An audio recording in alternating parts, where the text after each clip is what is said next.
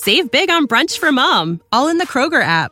Get 16-ounce packs of flavorful Angus 90% lean ground sirloin for $4.99 each with a digital coupon. Then buy 2, get 2 free on 12 packs of delicious Coca-Cola, Pepsi, or 7-Up, all with your card. Shop these deals at your local Kroger today, or tap the screen now to download the Kroger app to save big today. Kroger, fresh for everyone. Prices and product availability subject to change. Restrictions apply. See site for details.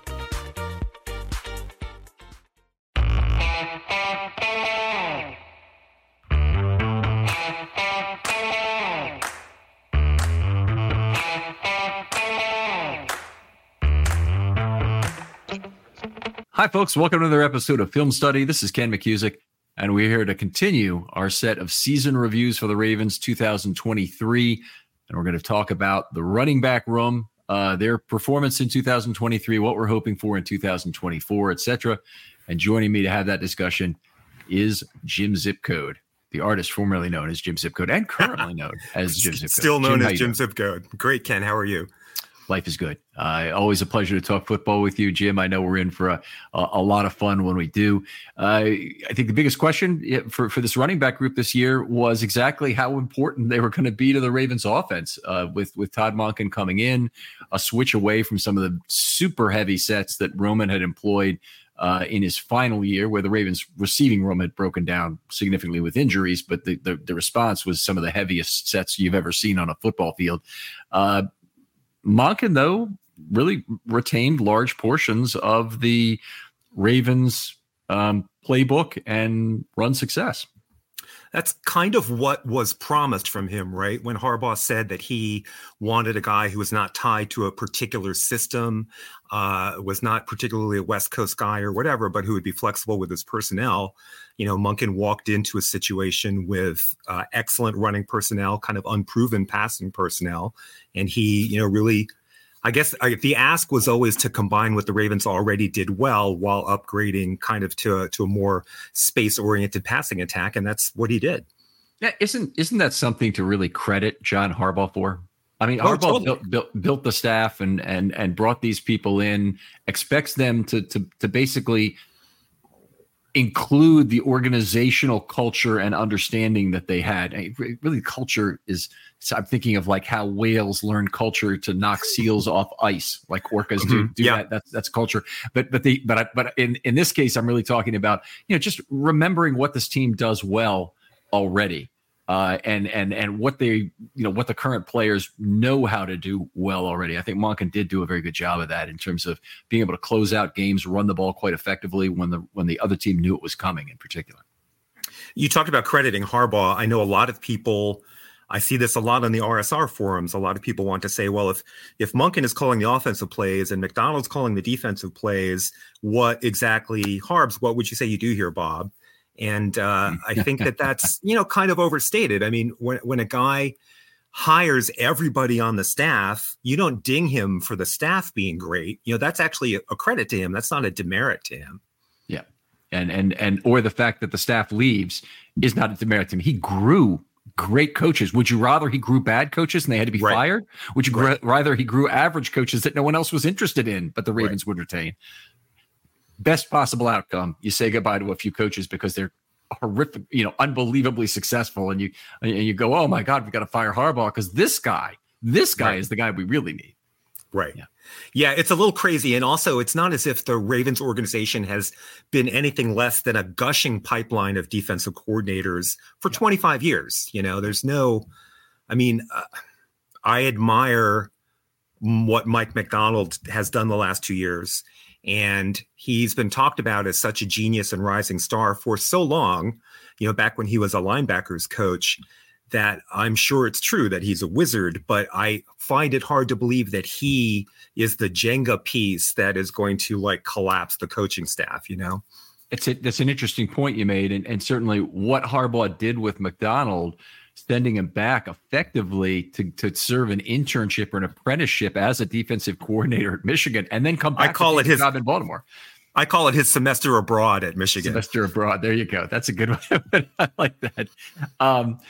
Let's get back to the running backs here. The offseason turmoil in the running back market generally, of which J.K. Dobbins found himself folded into. Now, Dobbins, some wittingly, okay, that's the wrong thing. It's all wittingly, I'm sure. Some by his own doing, and otherwise by, I think, being pressured by other players in the NFLPA to basically, contribute to the Zoom call, try and figure out how running backs can increase their value, try and negotiate among themselves to make sure nobody took a under market value, I'm using that word, contract for a running back to support the others. He was obviously very unhappy, had this hold-in that occurred. That caused a lot of obvious frustration on the part of Harbaugh during camp when he would continually get asked questions about when is J.K. Dobbins going to be able to play, and it wasn't injury related, but Harbaugh can't really say that. And, he has to basically says you're going to have to ask J.K. kind of thing. It's a difficult intersection, right, of market turbulence and Dobbins' own experience with injury, and Dobbins' status is going into his contract year. Like you can certainly understand him being reluctant to play a lot in preseason after his experience in 2021. Mm-hmm. And, going into his contract year, there are some times where you work so hard to prevent something that you cause it. Yep. And it seemed to me that he was so diligent in making sure that he did not get injured in worthless preseason games that I wonder if he was physically ready to play football in game one. He was injured after 8 carries. I don't want to tag him with that. I'll just say unfortunate set of circumstances. Yeah. Whatever efficient frontier of amount of preseason play and amount of regular season play that he was starting. He wasn't early. even practicing. Like, I would be fine with holding him out of games, but he wasn't practicing. It's, at some point he's got to get on the field to have value to the Baltimore Ravens. So if 8 carries in the first game is the end of his season because he's really not physically ready to play well, I am a little bit upset, I guess. But I'm also thinking you couldn't have ramped him up any slower than they did. I mean, no. how many carries are you going to give him in his first game when he's your featured guy? The other thing I want to talk about this, which is kind of the other side of the coin of these more veteran running backs trying to establish a better market for themselves, a better system, is that the Ravens got exactly what they would have hoped to get out of the running back position this year, despite effectively going cheap. They didn't re-sign Dobbins to a long-term deal, and honestly, at this point, thank goodness they did. And now that's not in the cards. Now he may be able to come back on a 1-year deal, or he may have to start a new home. But they didn't even take a running back at all during the draft. They did sign a priority UDFA in Mitchell, who ended up obviously being the best back they had. He was a revelation. He was amazing. Yeah, absolutely great. In fact, I think the play of him and Achane is going to basically, and Mostert for that matter, is going to revolutionize speed. Revolutionize is the wrong word because people have always valued speed, but it's going to put such a premium on speed this year that there won't be UDFAs, even for like some of the smaller UDFA backs who are very fast. There's going to be a high premium on them, and people trying to replicate what Mostert, Achane, and Mitchell did for their teams. Yeah, so I've been on fire to find the next Keaton Mitchell since he went down with injury, the next Devon Achane. In my estimation, that is the missing ingredient in the Ravens offense, because their over-reliance on Lamar to create their rushing attack. Yep. And when you put an explosive guy next to him, defenses evaporated. There was nothing they could do, really to effectively combat that. And to hear you say that teams are going to prioritize that, like the market has changed, that's really dispiriting to me. Why weren't those guys priorities, the Davon Archers, the Keaton Mitchells, why were they not priorities for the market in the years leading up to now? Well, Achane was somebody who was fairly highly ranked among the running backs, but there's not a lot of difference between him and Mitchell. And the primary difference was context. So basically Mitchell was being dinged for two significant factors. He's a little bit smaller than Achane, I believe, at 5'8", and a lighter frame guy.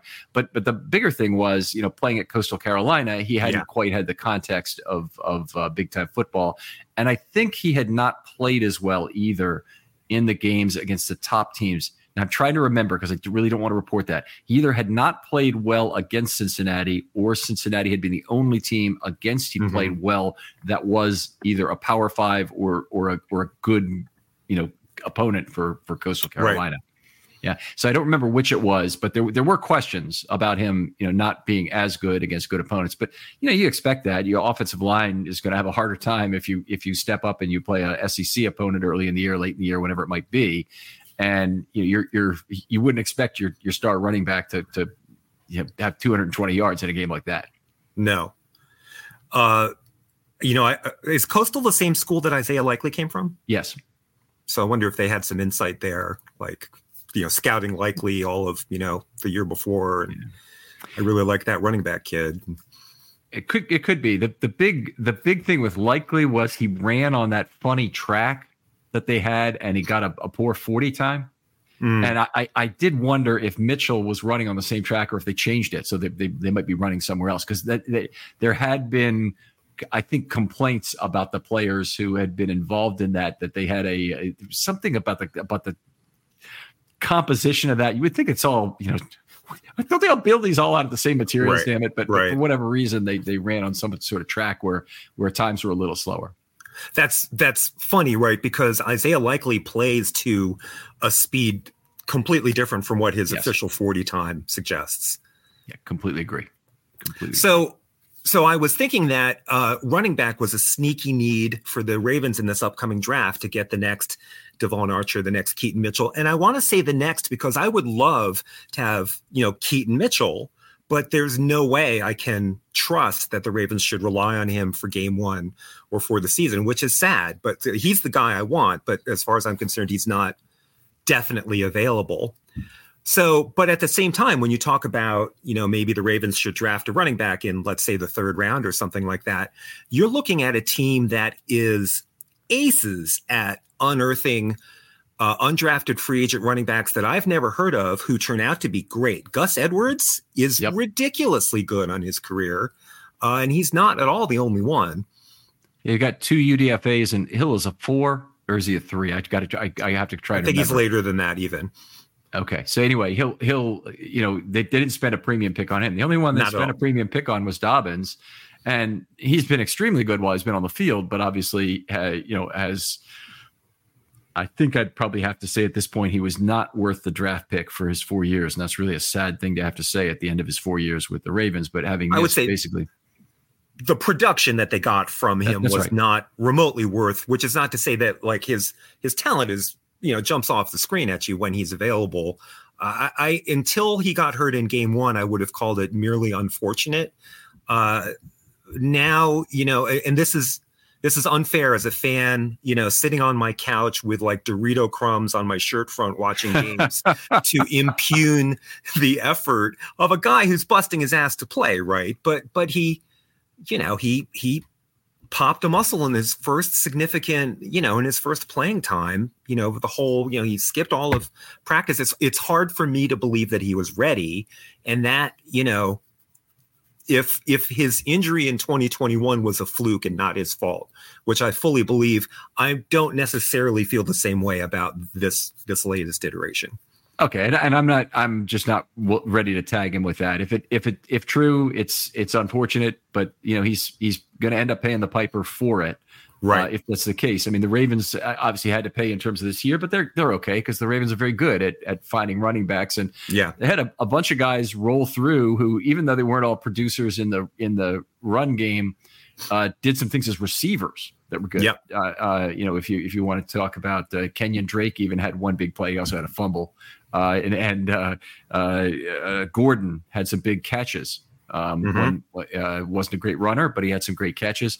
And they got value out of their receivers. That is one of the big things with Monken came out of this year was the Ravens having good years from their running backs and receivers. We'll get into that, into the individual players here.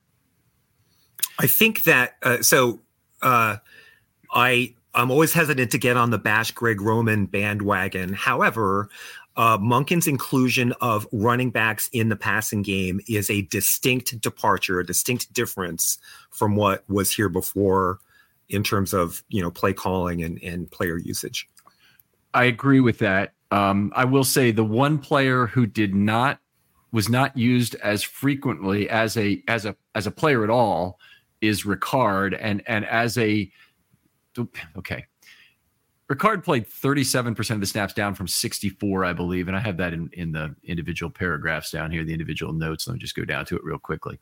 Yeah, he went from 64% of snaps in 22 to 39% in 23. Okay, obviously that's a big reduction in playing time. It's almost half his playing time. It's also 25 percentage points, 25% of the plays where he would have been in last year, but he isn't in this year. The thing that Ricard gives you when he's on the field, even as an inline tight end, is he forces the defensive coordinator to react to that apparent personnel. And those are the guys in the huddle, not how they line up. So that's you don't know if Ricard's going to line up as a fullback or inline tight end, what he's going to do motion-wise or whatever, but you have to react to him being on the field. Yep. If you want to threaten the run in the playoffs and get large because you think they're trying to come downhill at you, Ricard is an excellent guy to add in there, and then that actually forces the other team to consider, are they considering running the ball here? And if they do, are we properly defended in this? The Chiefs being kind of light would have had to react to that. It would force Spagnuolo to make an adjustment to what Monken was doing. I think the Ravens kind of lost the game of adjustments in part there. And if I had to blame who's responsible in order, Harbaugh would be last on my list. But I think Monken would be number one in terms of not having the personnel on the field to do more running on some of the downs where it was still an option. Yeah. And there were times where it weren't. And then I would blame probably Lamar second, because I think he has some ability to check out of plays. Exactly. Yeah. And I can't believe that they really called that many pass plays right out of the things where plays where there are two pass options, or where there are RPOs where he's always passing instead of occasionally taking a run there, because they oftentimes when the blitz comes, they're actually giving you a good opportunity to run themselves out of position. And so you most teams, the blitz is death to the run game. But with Lamar Jackson and the ability to work from the mesh point, you actually have a read that's available to you out of that, and then still the chance of escapability that will allow you to get off a pass. So it's not death in the same way it is. If you've ever played any kind of tabletop football game for the 1970s, and my game of choice was Sports Illustrated Football, is also known as Pay Dirt. Okay. And the not Tecmo.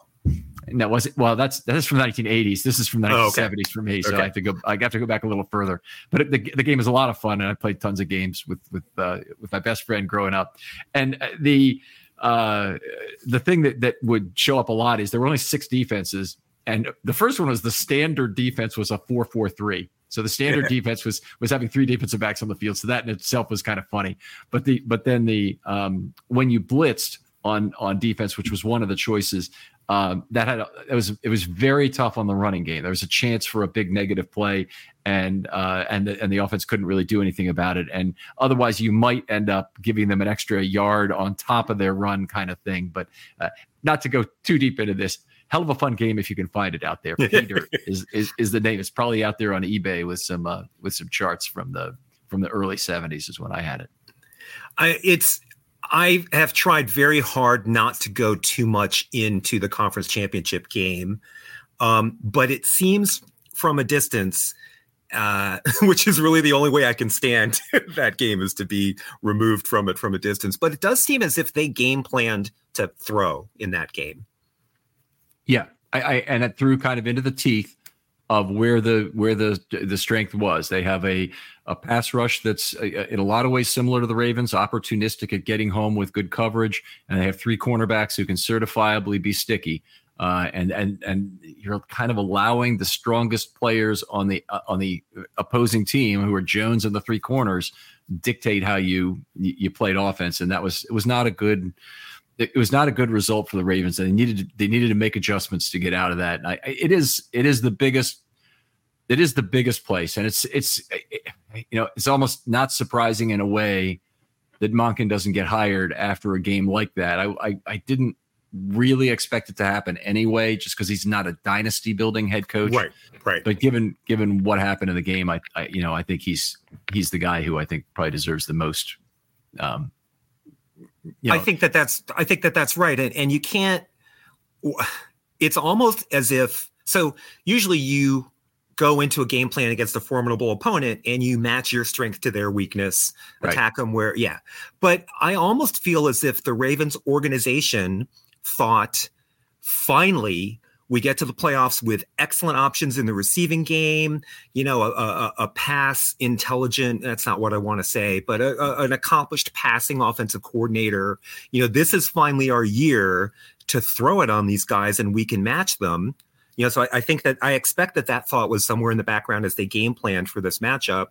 And then Mahomes and Kelsey punched him in the mouth early. Like, if you thought, you had to be afraid after those first two Chiefs possessions, oh my God, I'm in a shootout. Yep. It's fascinating to see. Like, I think game in and game out this season, all the way through the divisional round, Monken, by and large, called excellent games. So it is weird to see a game that I'm pretty sure Greg Roman would have won. It's a reasonable chance. I mean, if you're trying to get 17 points in that game and you have a guy who can, I'll go with that. Yeah, I mean, like, there's no doubt that he would have Ricard on the field. I mean, we would have seen more 3 tight ends. I mean, you talk about a guy who likes to go heavy. And, I mean, he would drool going into a matchup where the opponent's weakness is defending the run. That's just so odd to be in a stance where you've really evolved beyond, like, an old playbook, an old style of play. But then you get to this game and, oh, man, I wish we still, did that. So ironic, even. Well, I think the reason the Chiefs were such a formidable opponent is threefold. First of all, they had Mahomes, and you always got to fear that. But the second and third reason are the offensive and defensive coordinators and the ability, and obviously that's Andy Reid on calling the plays on offense and Spagnuolo. Those guys are just great adjusters, and it becomes a difficult task for the Ravens to figure that out. I did what? Go ahead. I got to move on here. Yeah. Okay. So we got. I got more to say, but let's definitely get off it. It's too depressing. They've had 33 games now consecutively above the Fangio line, the 100 yards, and it's kind of sad that did actually end in the playoffs if you count postseason, and of course the Ravens statistics will not count postseason going through next year for that particular. And they still have a chance to continue it, but really nice to see that Monken was able to continue to put forth a really big rushing offense, even running with some lighter personnel. It was interesting to see when he was hired. I went back and looked at on YouTube. There's some cut-ups of offense only of the games that his Georgia teams played in the Final Four the previous 2 years. Mm-hmm. And there's an interesting game against Alabama, which I thought was really informative because, the other games, his offense was, piling it on. I think he scored 60 in a game. I mean, not him. The Georgia offense scored 60 in a game. But they went into the game against Alabama, and Nick Saban was ready for that shit. And they shut it down. And I think the first several possessions, maybe they had negative yards, they punted. And it was interesting to watch the process. It looked as if Monken decided, all right, let's go back to basics. We will run the ball. We will gain 3 yards, but we will get our offensive linemen back on their feet, stop being overwhelmed. They'll start hitting again. And then we'll hit some play action. And then we'll, and it made me think of Ravens games against the Steelers, where you come into the game and you've got your fancy shit all primed to go, and lo and behold, it does not work. And you kind of go back to basics and you become physical again, and you eked out a win. And he did eke out that win. And to me, that was the most impressive game, the most promising in terms of competing at the NFL level.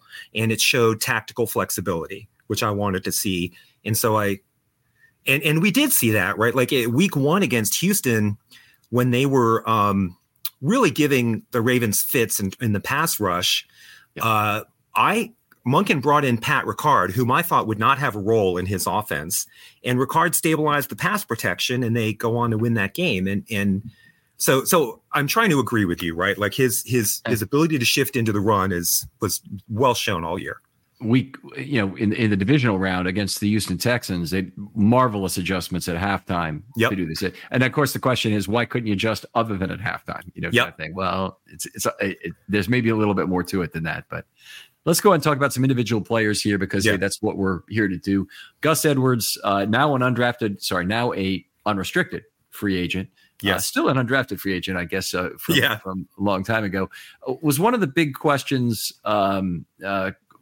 coming into this year was whether or not Gus would succeed with a lighter offense. Now he's been a guy in particular that really benefited from running with a heavy point of attack offense that got him a lot of first contact in level 2 opportunities. Edwards been a good yards after contact guy for his career, in particular on the inside. In particular, he was still extremely good year in terms of his success rate, despite lower average yards. Yes. Yeah. And I think another thing that was interesting was he prior to this year had some fluky value in the passing game, like 1 30-yard gain or whatever, with low target share. But he delivered pretty consistent value in the passing game this season.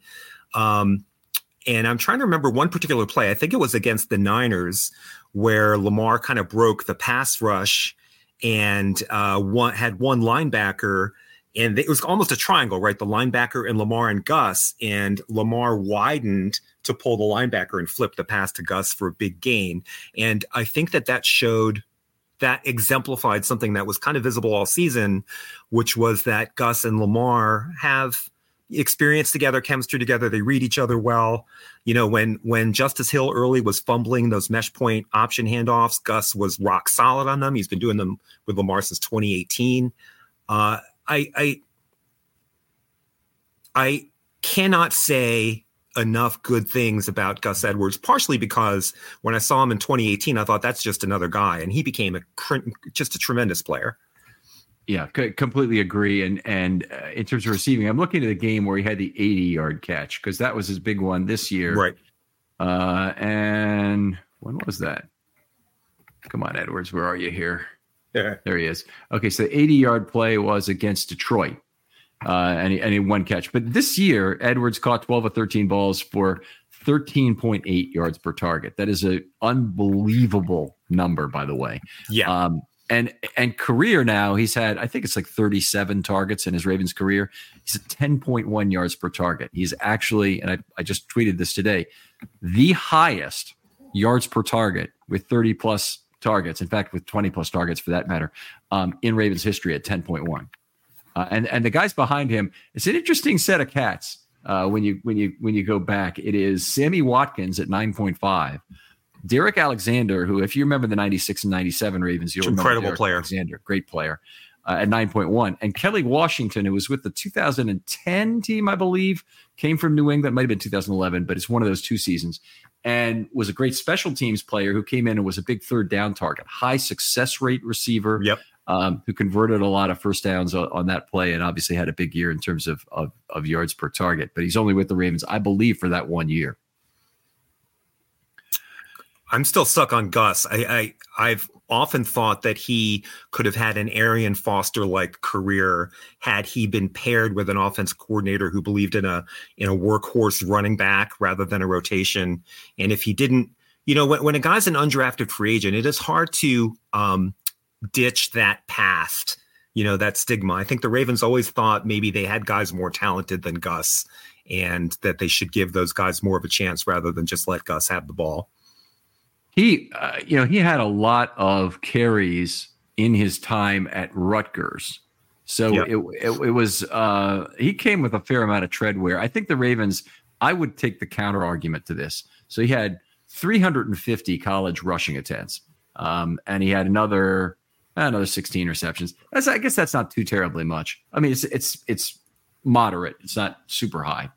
But I think the Ravens actually did him a favor in terms of keeping his carries down. I think the 3-headed monsters that the Ravens have generally had during the entire Lamar era, it matters less about who the other backs are than it matters who Lamar is. Right. And since you've got a committee of backs, you really reduce both your reliance on any part of them. You can go to specific stylistic types that you want to run various option plays out of that, whether you want to run wide and run Lamar up the middle, whether you want to run out a pistol with Gus or Mark Ingram at the time in 2019 and have Lamar be the outside threat.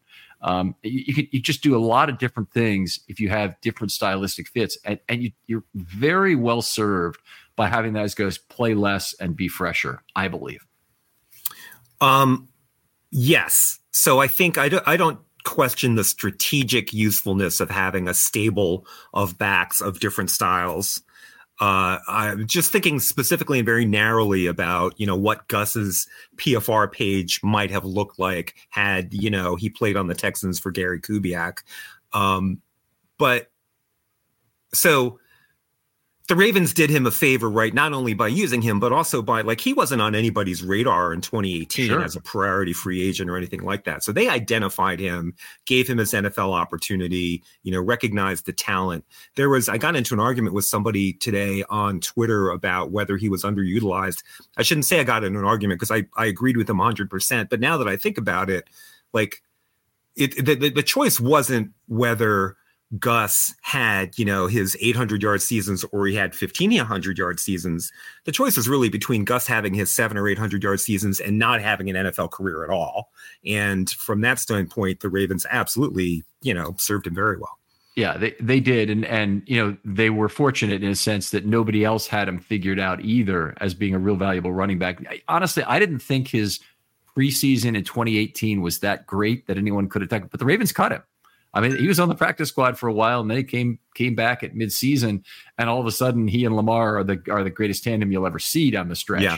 And that was really something. And of course, he has been one of the most consistent backs in NFL history in terms of exactly what you're getting from him year after year in terms of success rate.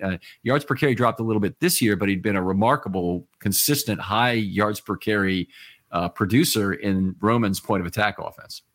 Running backs have gotten better when they've been with the Ravens. Gus got better. Justice Hill noticeably got better. He was not the player last year and this year that he had been when he was drafted. He's a better player now. I don't know if Keaton Mitchell got better. He certainly emerged. It's nice to see players improve year over year at certain positions. It's the kind of thing that gives you maybe a little bit more faith. If it were shaken in a coaching staff, it's the kind of thing that inclines one, I think, to have some faith. Do you want to break some news? Go ahead. I just got, so we're recording on Thursday night, which is the night of the NFL Honors, the NFL Awards show. And certain someone has just become a 2-time MVP, just officially announced. Long suspected, but this will be breaking about a week after it's happened when the show actually posts. So you'll forgive Jim's enthusiasm right now, but that's all right. Well, you heard it here first, everybody. Lamar was just named MVP. All right. Well, great stuff. I'm glad to hear it, and I appreciate you informing me in real time. I'm glad to hear that. Did they announce if it was unanimous or not? I don't know. My stepdaughter just texted me off to the side. That's how I saw it. Very good. I would love if it were unanimous, but it probably will not be based on some of the division over things that went on here. I guess we saw some pony looks from Edwards this year. I thought one of the interesting things that Monken tried to do was has him be one half of a 2-back combination where he was effectively used as a fullback. Yep. So that was something that and he was great at it. He's great at everything, but his size, he's not Patrick Ricard, but fullbacks usually aren't 300 pounds. He's actually quite typical for a fullback. Very effective. Yeah. The one thing where he kind of cost himself playing time, but that's okay because he needs stylistically different players is his inconsistent pass blocking has been an issue at times, and he didn't help himself really this year. And one of the things, it's very tough to kind of look at PFF grades and get any kind of a sense of whether a guy's a consistent pass blocker when he's getting 2 pass blocking attempts per game. No. And so he goes 2 for 2, he looks great. If he goes 1 for 2, he looks terrible. And you really don't have a sense of that over many games, and other than to say, well, he only had 1 bad game and he's got a 50 overall grade or something. Right. And it's because that's how that goes. But Gus, I think we saw some difficulty. He likes to cut block a little too much. Hill, despite being a smaller man, doesn't use as frequently go to the cut block, and is better at finding that center of mass and still stopping a larger man a lot of the times. Edwards just, unfortunately, it's not been his thing. And it's unfortunate because he's obviously been really good at finding space for Lamar late on plays, as we saw, with the 80-yard play in particular this year. Right. So contractually, Gus has a void year in 2024. Mm-hmm. And he turns 29 very close to draft day. I am extremely, extremely ageist when it comes to running backs, to the point that I've lost some fantasy football leagues by like missing out on Tiki Barber's great late career season and stuff like that. So I'm very much in the move on from a guy too early, sometimes to my detriment. And that's a long wind up to ask you, do you bring Gus back? Yeah, I was going to ask you the same thing, but it is something that I think the Ravens have to consider. If it doesn't work out, I think they'll find the other guy that they need.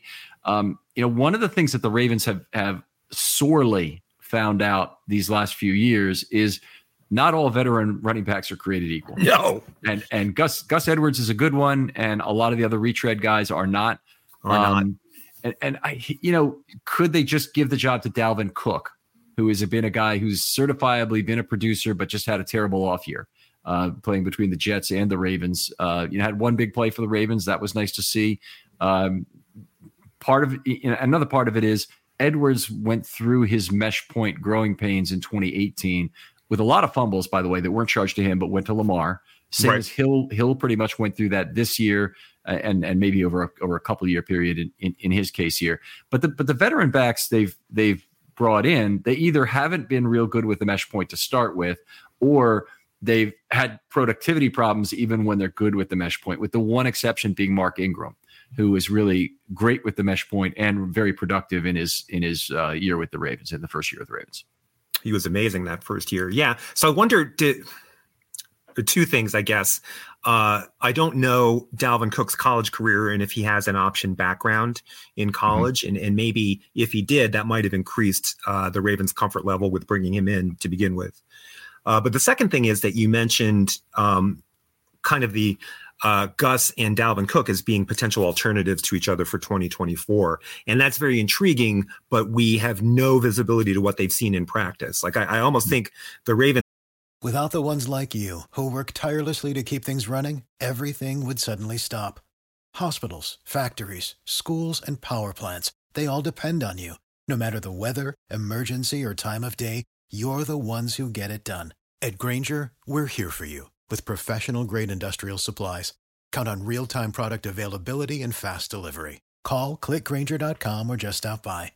Grainger, for the ones who get it done. Coaches are absolutely know which one they want for 2024, right. And we'll learn who that is over the next couple months. But we don't know, as from what I can see. Right, I would agree with that, and we know more about Gus Edwards, so we're probably in a position to take a guess on, or at least to set a mark that we would put on that number. To me, 2 years $4 million, 2 years $5 million, I'm okay with that. 2 years $4 million with $2 million of incentives to be earned, I'm fine with that. Yeah. But I wouldn't want to see it be a lot more than that. And honestly, the Ravens have proven they can do it cheap. They really need to do it cheap somewhere. It needs to be somewhere on the field where they don't pay the position a lot of money. Yeah. I've made the point on another show. I'll just make it one more time here. If you want to be real credible in terms of what it means in terms of offseason, who you want, the first element of credibility needs to be, how is this affecting the Ravens cap? And not just in the short term, but also in the long term. Dollars don't disappear. The Beckham dollars are just coming due now, for example. But what do you mean? It was only $3 million or whatever he played under the cap for this first year. No, it wasn't. It's a hell of a lot more. And you've got to be, if you want to be credible about people who understand football, really want to get into roster building and talk about that thing, you come with an understanding of the cap. It doesn't have to be perfect. Just come with an understanding of that. It's very important. And I'd say it's critical to me as a season ticket holder to see that cap managed carefully. Those cap dollars, effectively, my season tickets go to paying for those. And I don't want to pay for a bad product which means I want to pay for a levelized good product. So that's my own personal bias in that regard. I could live with something else. I could live with a tank year once every 6 years if that were the case, but I can't afford frequent years where basically I'm sitting on tickets. Nobody wants to go to the games other than me and Maureen, and I just, that's not the life I want to live. So I so you're saying to have a good game. So you're saying we're not going to see Christian McCaffrey or McCaffrey on the Ravens this coming season? Yes, that would be trading for him, and you'll find that trade is out there somewhere on Twitter. The Ravens make it happen. Now, a first round for Christian McCaffrey. Who says no? The capologist says, Yeah, and it's always the capologist versus the capsologist. The capsologist is a guy on Twitter who puts it all in caps. Oh, right. Nice. All right.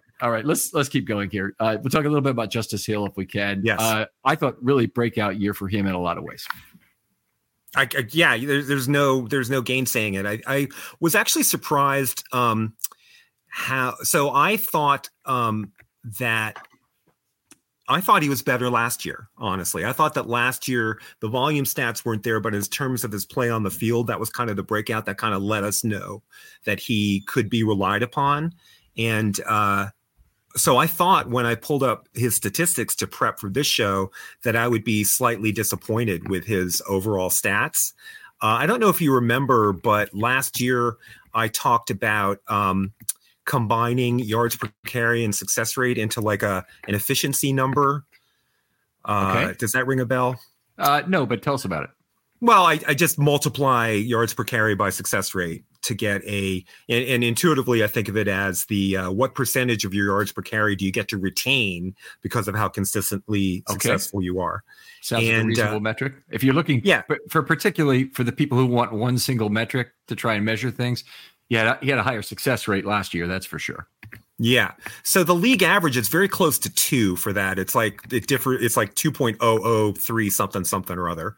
And the Ravens running backs typically are high in that metric because, of Lamar and Greg Roman's offensive line or play calls and their offensive line and whatever.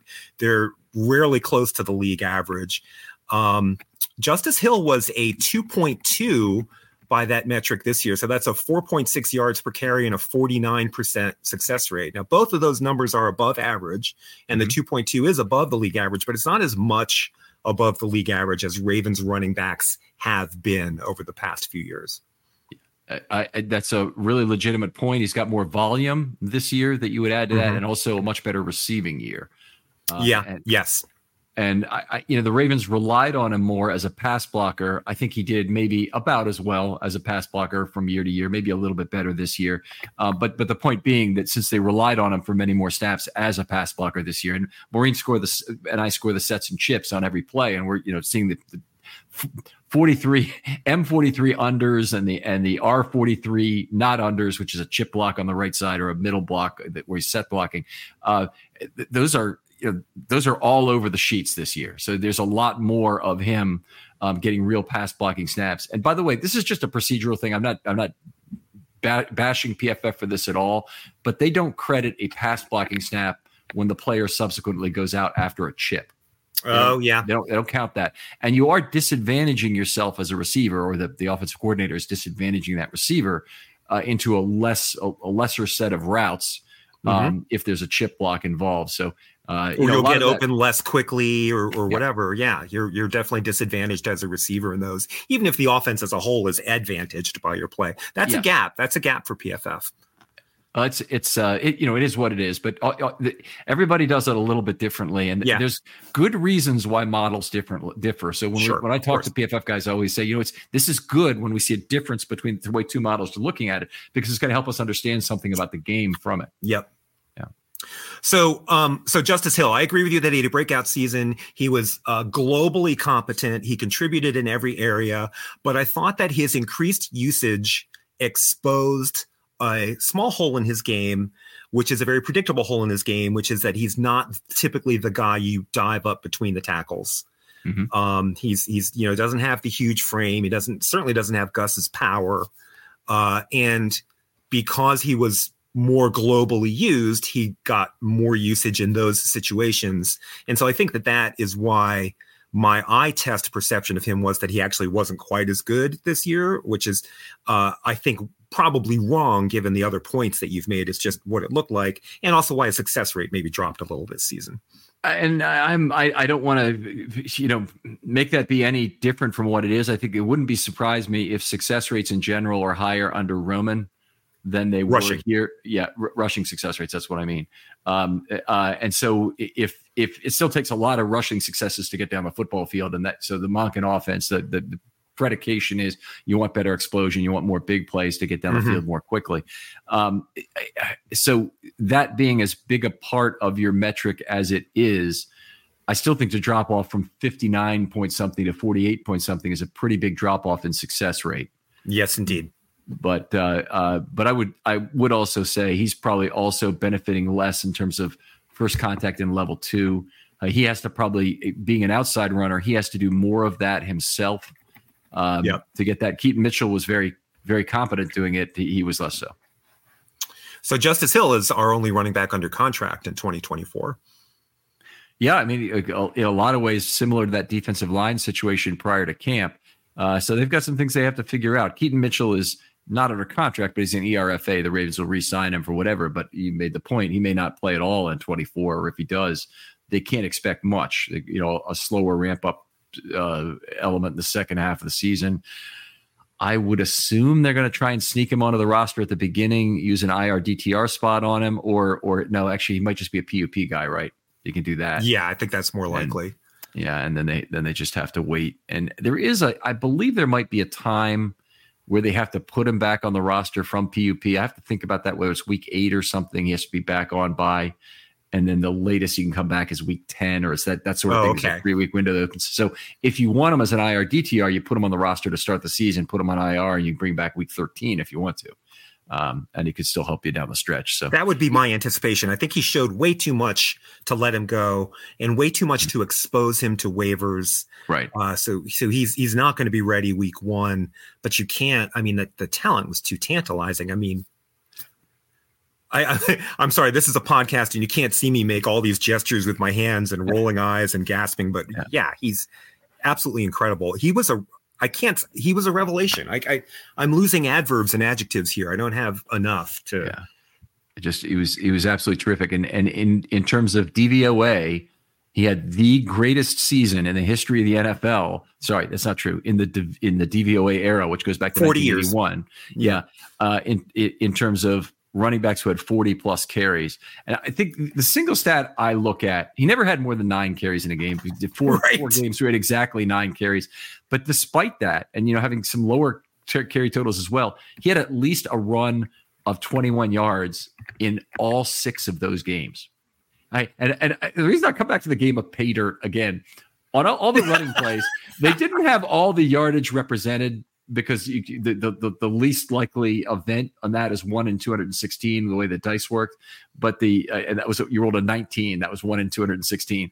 But the funny dice set, I'll just say that. But if you have a B, if you got a B, then that became a breakaway. You rolled on a separate table for how many yards that was. And that was all of the carries of 20 plus yards. And so Mitchell had, I think it was at least 7, because he had 2 in the first game against Seattle where he went for 40 and 60. Just an absurd number of breakaway runs this year, and made the most out of it in level 2. And you know what was great about Mitchell is it was broken tackle based. It wasn't. Yes. He had shocking power. I couldn't believe. So he looks like a little back, and then, he explodes through an arm tackle or something like that. He's not at all the player that he gives the impression that he's going to be. Yeah. I wanted to look up his missed tackles forced, but he had 8. I want to say 8 on 9 carries against Seattle in that very first game. I mean, come on, that's ridiculous. So he's performing like Gale Sayers or something Hall of Fame-ish. Like, it's utterly preposterous. It's more like Jim Brown. Gale Sayers is an elusive guy. Jim Brown is the guy who just run you right over and leave a leg and make you miss a tackle that way. But his MTFs for the year, he had 8 in that first game, 15 for the year, and that's on only 47 carries. That's an unbelievable rate. to get one almost every 3 carries like that. So he'd have been up. That rate would have put him up right up there with the league leaders in that category. So remarkable game. Both the Pittsburgh guys were very good. At MTFs. One of the other things Mitchell really gave the Ravens was a lot of really high danger on draw plays. I really love the way they would run Myles Garrett out, and you have multiple options there. You can hand the ball off once he's run himself too wide on a play. And this goes for any pass rusher, not just Myles Garrett, but there's a lot of people trying to get by Ronnie Stanley this year and take advantage of that weakness. Well, one way to slow them down is with the draw plays. They did some to Hill early on in the year. They did more to Mitchell when he became available, and he was devastating with them. And Hill had a lot of speed. He came into, I think he had like a I think he had a sub 4.40 when he joined the team. Either that or was flat. He was he was one of the fastest running backs in that class, in that draft. Yep. I think it was 4.43, but we can let other people look back on that. The guy who was under 4.40 was Duvernay at 4.39. So he was really exceptional there. But he was flying, right? And he was the fastest back in that draft. And Mitchell was faster. Unbelievable. Yeah. All right. Anything else about Mitchell's season that you want to talk about while we're here? I want to sing a song about it, it's crazy. And I wish that he was poised to be their starting running back week 1, because that would be just so exciting to see. Really, in terms of injuries to young players in Ravens history, this and the Lardarius Webb injury, in 2012 was terrible, but in 2009 in his rookie year was terrible. And it took him really till 2011 to come back and be ready again. And when he did, he was the best cornerback in the NFL. Yeah. And that was so frustrating. And then of course, 2012, he got hurt again. Webb's career, Hall of Fame career, derailed by injuries. And, it's really difficult to say this about a UDFA back, but I think a very, very special talent has received a very significant setback in terms of what happened here. And of course, we can't leave that topic without discussing my boy Marcus Smith, the greatest wide receiver the Ravens ever drafted, who was cut down in his prime by an injury on special teams in a preseason game. Marcus Smith, no receptions ever for the Ravens, but drew an enormous pass interference penalty in the end zone against the Steelers in the 2008 AFC Championship game, which is the highlight of his career. Set the most productive no receptions wide receiver in NFL history, I would say. Well, certainly Ravens history in terms of having a high leverage penalty like that. But that was a great one. I had an article I wrote a few years ago on the other guys. It was about receivers who've had one play, and Ernest Hunter had just one reception ever for the Ravens, but it was a 23-yard reception on the game-winning drive in the 1996 opener. And it's actually hard for me even to get a still shot off the TV that was of any quality to have a picture to put with the article at the time. So a lot of fun. Okay, J.K. Dobbins. Let's talk about him a little bit. Obviously, 2.8 yards per carry in the opener. Went off the field with the Achilles problem, and then that was it. We really haven't seen him again. I haven't heard anything about whether or not where he's rehabbing with the team. Is he doing it, in Baltimore? Or did he move home to do his rehab or whatever? No, nothing. Yeah. And did he squander the goodwill with the Ravens brass with the off-season stuff, the preseason stuff, to the point where they weren't super eager to have him in town doing the rehab, and the relationship is corroded? And, because often like a guy who has injured himself, and, you've seen the Ravens give like kind of a goodwill contract to, work out with us this year, and, we'll give you a shot when you're healthy again. And I don't know. I have no clue whatsoever where the relationship stands to say whether they're likely to do that or not with Dobbins. And you'd never hear it from the Ravens, because the Ravens are extremely well run in this regard, and they won't tolerate internal blabbing of about players like that. But they do get internally, they get frustrated. I know I do know that for a fact with individuals who obviously don't work hard in practice. That's one of the big no-nos. But they also worked through a very acrimonious offseason with Lamar, where Lamar was, took it to social media at one point and really was talking about things. I think J.K. Dobbins, in a Zoom call, I don't have a problem with him being on a Zoom call. I just wish they hadn't said anything about it. I wish they just, kept it to themselves about what was going on. Obviously, running backs in general are upset about the market. You don't have to tell anybody else that markets, players are going to hold in together even across franchises. That's an old trick from baseball days. People probably don't remember this, but in 1966, before the season where the Dodgers lost the World Series to the Orioles, both Sandy Koufax and Don Drysdale held out together, claiming that neither was going to sign until they both had contracts that they wanted. They both got signed to contracts for over $100,000, I believe, that year, which was unusual at the time. They did. Can you name two more high leverage guys? Yeah, and they did. Koufax went on win 27 games, and then fortunately lost 6-0 to the Orioles in that big game in the World Series. All right, Citywide. So I'm sorry. You mentioned players that Ravens have worked with through some acrimonious stuff. You mentioned Lamar Jackson. Maybe more on point with Dobbins would be Ronnie Stanley, who I wouldn't call it acrimonious, but it was protracted injury return. He maybe came back later than maybe they thought he was ready to come back. Right. And he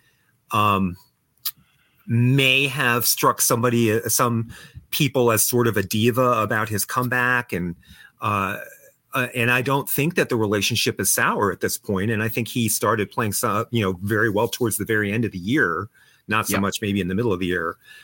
So there are examples of turbulent injury situations where the relationship is preserved. And for all I know, Dobbins is that case, or he's absolutely not. I got no clue.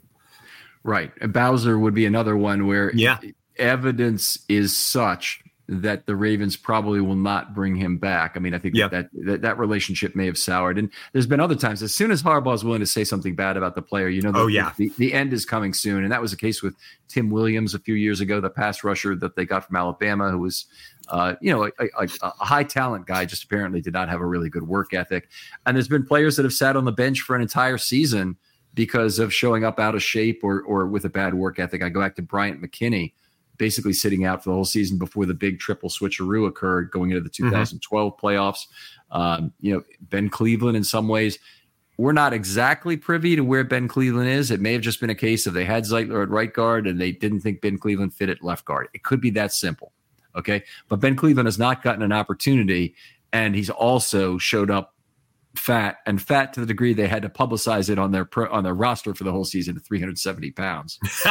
and they're negotiating like an extension with Zeitler, right? I saw a headline about that. So that does not speak to like a huge willingness to throw Ben Cleveland into the mix, as a starter.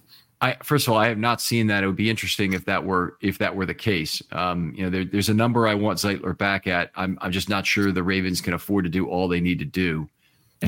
And keep Zeitler. They've got a lot of guys who have to get paid this year.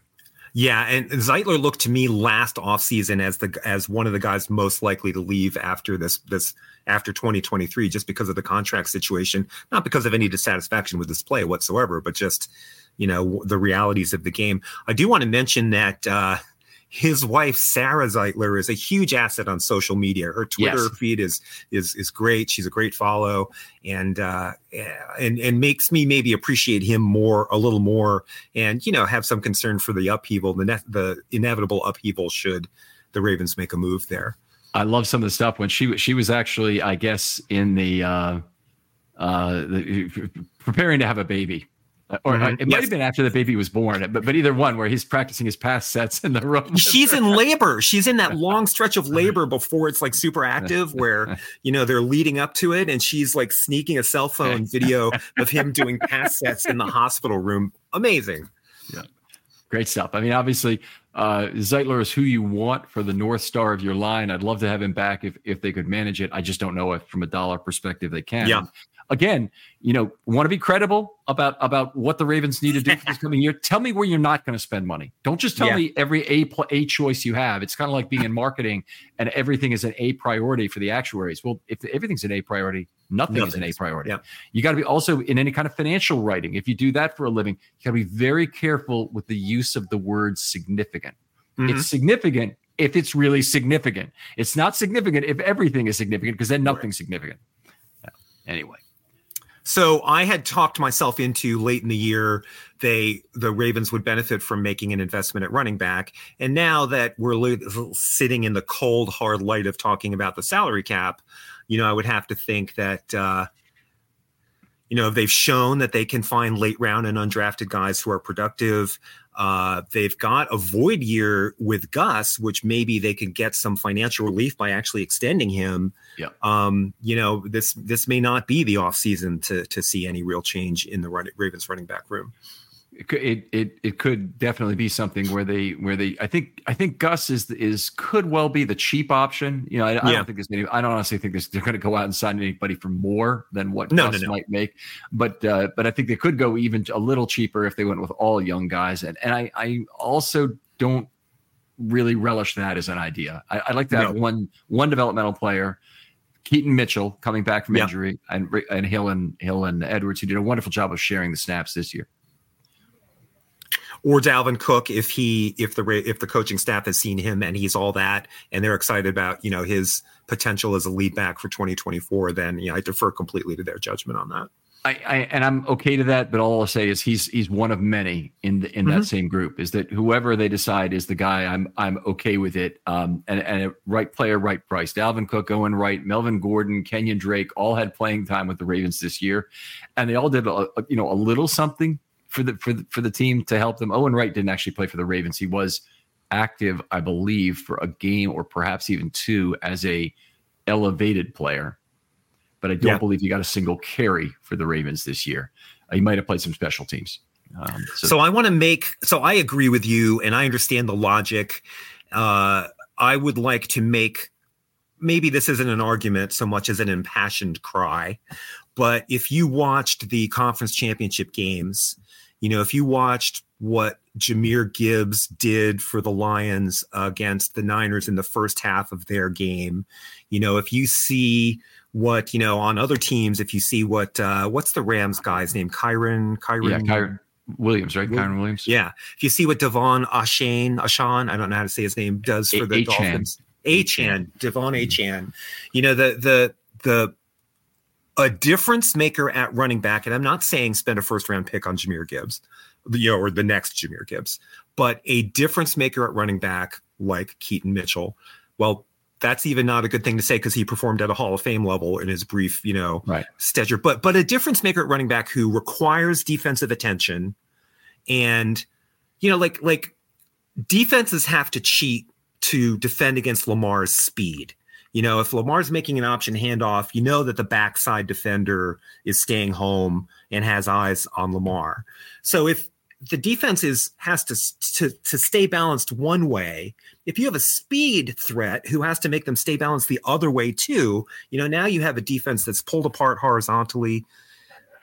Completely agree, first of all, with that you want to horizontally threaten the line of scrimmage. And Roman's offenses, that's what they did very, very well, is to threaten horizontally, stretch you out to a point of weakness, use their point of attack size to get through. So a running back got into level 2 very quickly and then was off to the races, a lot of time. And a lot of time it was Lamar Jackson who became the middle threat after the pistol went away and they ran mostly out of sidecar.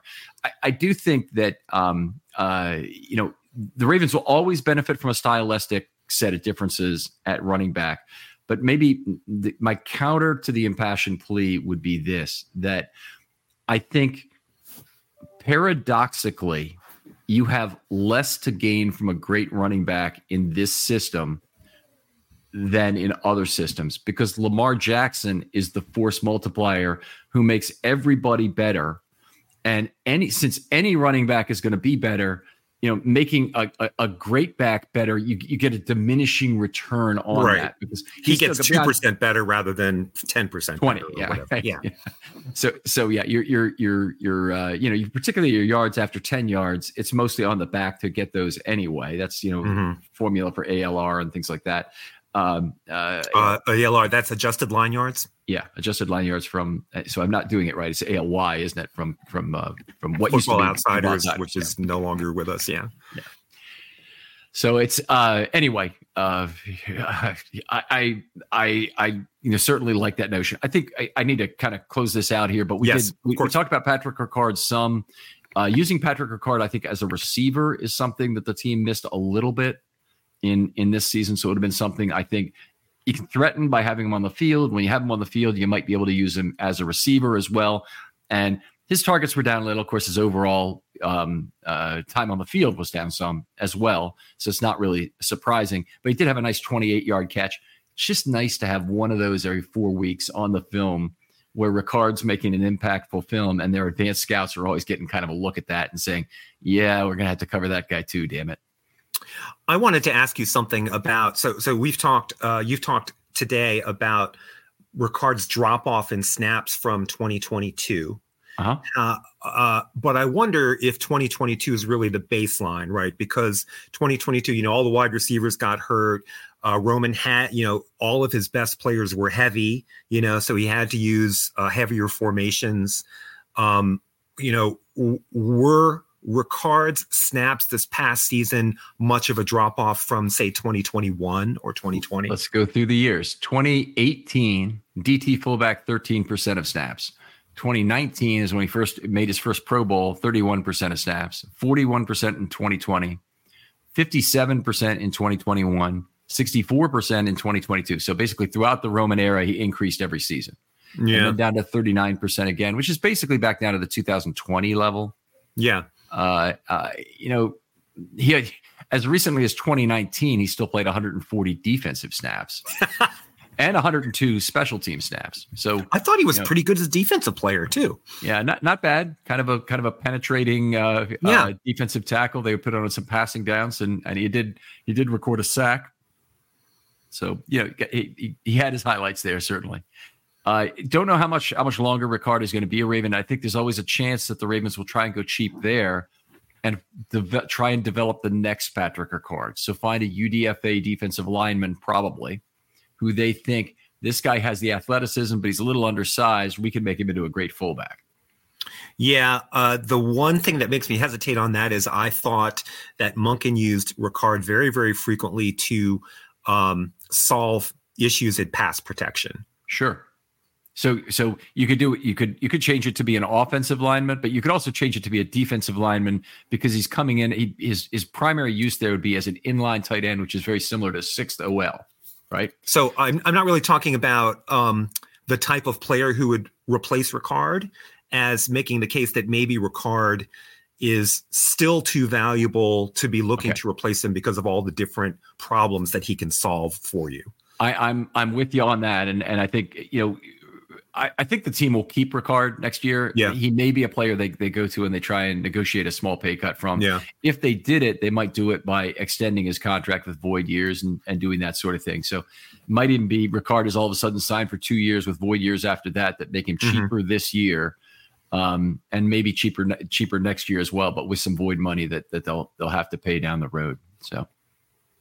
So I guess we need to wrap up from a time perspective, right? Do you see a overarching future for the Ravens running back room, like 2024 and 2025, like what it's likely to look like? Well, for Mitchell will be there both years, I think. And I think that we'll see Hill back for next year. I can't predict his future beyond that because he's now at a point in his career where things break down too quickly, but Hill is a valuable special teams player. And I think he could be a consecutive 2-year contracts guy. It kind of all depends on how useful he is as a running back and how other teams see that value. So if other teams see that value, I think it's less likely he stays with the Ravens. But, he does enough things pretty well with the Ravens that he really has value to the Ravens, whereas another organization may just say, you know what? I mean, he's okay as a running back, but we don't need him enough for that. And we don't need him as a pass blocker. And we don't need his kick returns, and we don't need his gunning. It's all of that. We don't want to pay extra for all these other things. Right. And so then the third player is either Gus or Dalvin Cook, we think. Is that correct? Or I'd say Gus or the general pool. I wouldn't put Dalvin Cook at the top of that list. Yeah. Okay. I think they need to add new blood, but not expensive new blood, 6th round new blood, 5th round new blood, UDFA new blood, something like that. You you can't help but admire the fish that they pull out of that pool pretty consistently at that position. Would you emphasize speed? Yes. Yeah, me too. And in emphasizing speed, are you willing to de-emphasize size, given you've already got a guy like Mitchell who is a limited guy in terms of his pass blocking, who is a great threat? And with the UDFA, you don't really have to make the choice because you're not investing draft capital in a decision. Right. And a 7, I'd say the same thing. My problem is I think the whole league is going to be onto the speed thing, and they're going to be a lot of the speedy guys who are smaller are going to be more in demand in this coming draft. So you have to sacrifice speed at that level, right? Because if they're fast and they're big, they're second rounders or third rounders. They're not. Yeah, you won't get that guy. You won't get that guy, right? So I would say, I would prioritize speed at the expense of size because Keaton Mitchell's not going to be available in the offseason, in OTAs, training camp, week 1. So he's not the competition for that player. Yeah, you can certainly put off that decision. You do need one between the tackles guy, and they are actually the much easier group. It's a much larger size and shape pool to draw from to find the whether it's Dalvin Cook or it's somebody else who could do that. Yep. And then I guess the last question is, would you re-sign Dobbins for the vet minimum if you could, and maybe put on your cap hat for a moment. Tell me, what's the most you'd be willing to pay for Dobbins in terms of base salary plus incentives? The number that you threw out for Gus is probably, we gave a contract to, who was the offensive tackle that we knew that he was going to just be practicing and rehabbing before he became available to us. He played right tackle. Is it Fluker that I'm thinking of? DJ Fluker, I think he might have been ready pretty much right away. Just wasn't very good. I'm trying to think of who you mean. Whether you're going back to somebody like Adam Terry. This is a relatively recent guy. You're thinking, Lamar era guy. Not Greg Snott or anybody like that. No, not. I don't know. Yeah. All right, it's too vague for me. But so my point is that it has to be vet minimum, right? Because he's not going to play for the first half probably of 2024. So if the Ravens love him and love his work ethic, which it didn't seem like they did last training camp, but maybe they do, and he seems to be a ferociously focused guy, then some kind of minimum workout incentive. Yeah, work out with us. We'll give you a shot late in the year or early 2025. Do your rehab here. I could see that. I wouldn't throw more money than that his way. Do you just wait till he's really ready to play? If that's the case, if he's truly not ready to start the season, there's no reason to throw a contract at him in the offseason, in my opinion. You just wait, have him sign a contract in November or whenever he's ready, and you bring him in at that point. Then you don't have to deal with the whole IR thing. Somebody else might get him. Yeah. But at this point, I don't know how concerned I am about that, honestly. I thought, at the end of 2022, I thought he was a special player. I thought in 2020 that he was a special player, and then the injuries happened. So, if that upside still is there, which is a huge question, then, I would want to make a little bit of effort toward him, provided that the relationship still exists. Yeah. But if the upside's gone, then, the impetus is gone. The hardest thing we have to figure out about running backs is when they might be done, of course. And the Ravens have done a pretty darn good job about it and going cheap. And I do trust their judgment. So, obviously we are leaving it in the sands because we have no part of this decision. but as fans, this is something I trust them to do very well. And me too. Make difficult cuts and difficult choices at the position. But deep in my heart, I'm still making that impassioned plea. It would be nice to see Lamar standing next to a real threat in the backfield. All right. Really appreciate talking football with you always, Jim.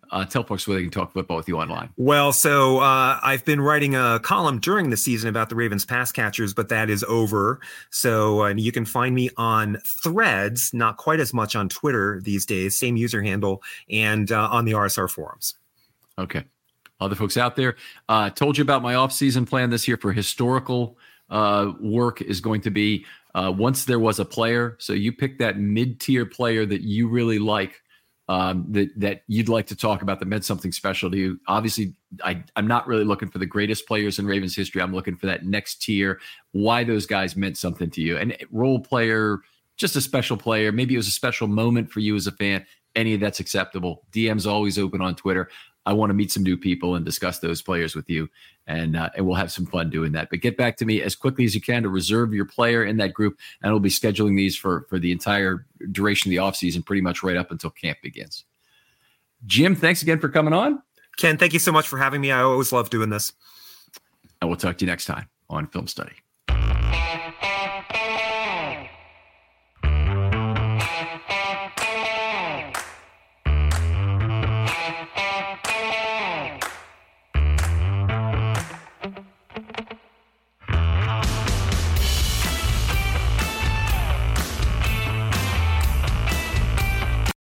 Without the ones like you, who work tirelessly to keep things running, everything would suddenly stop.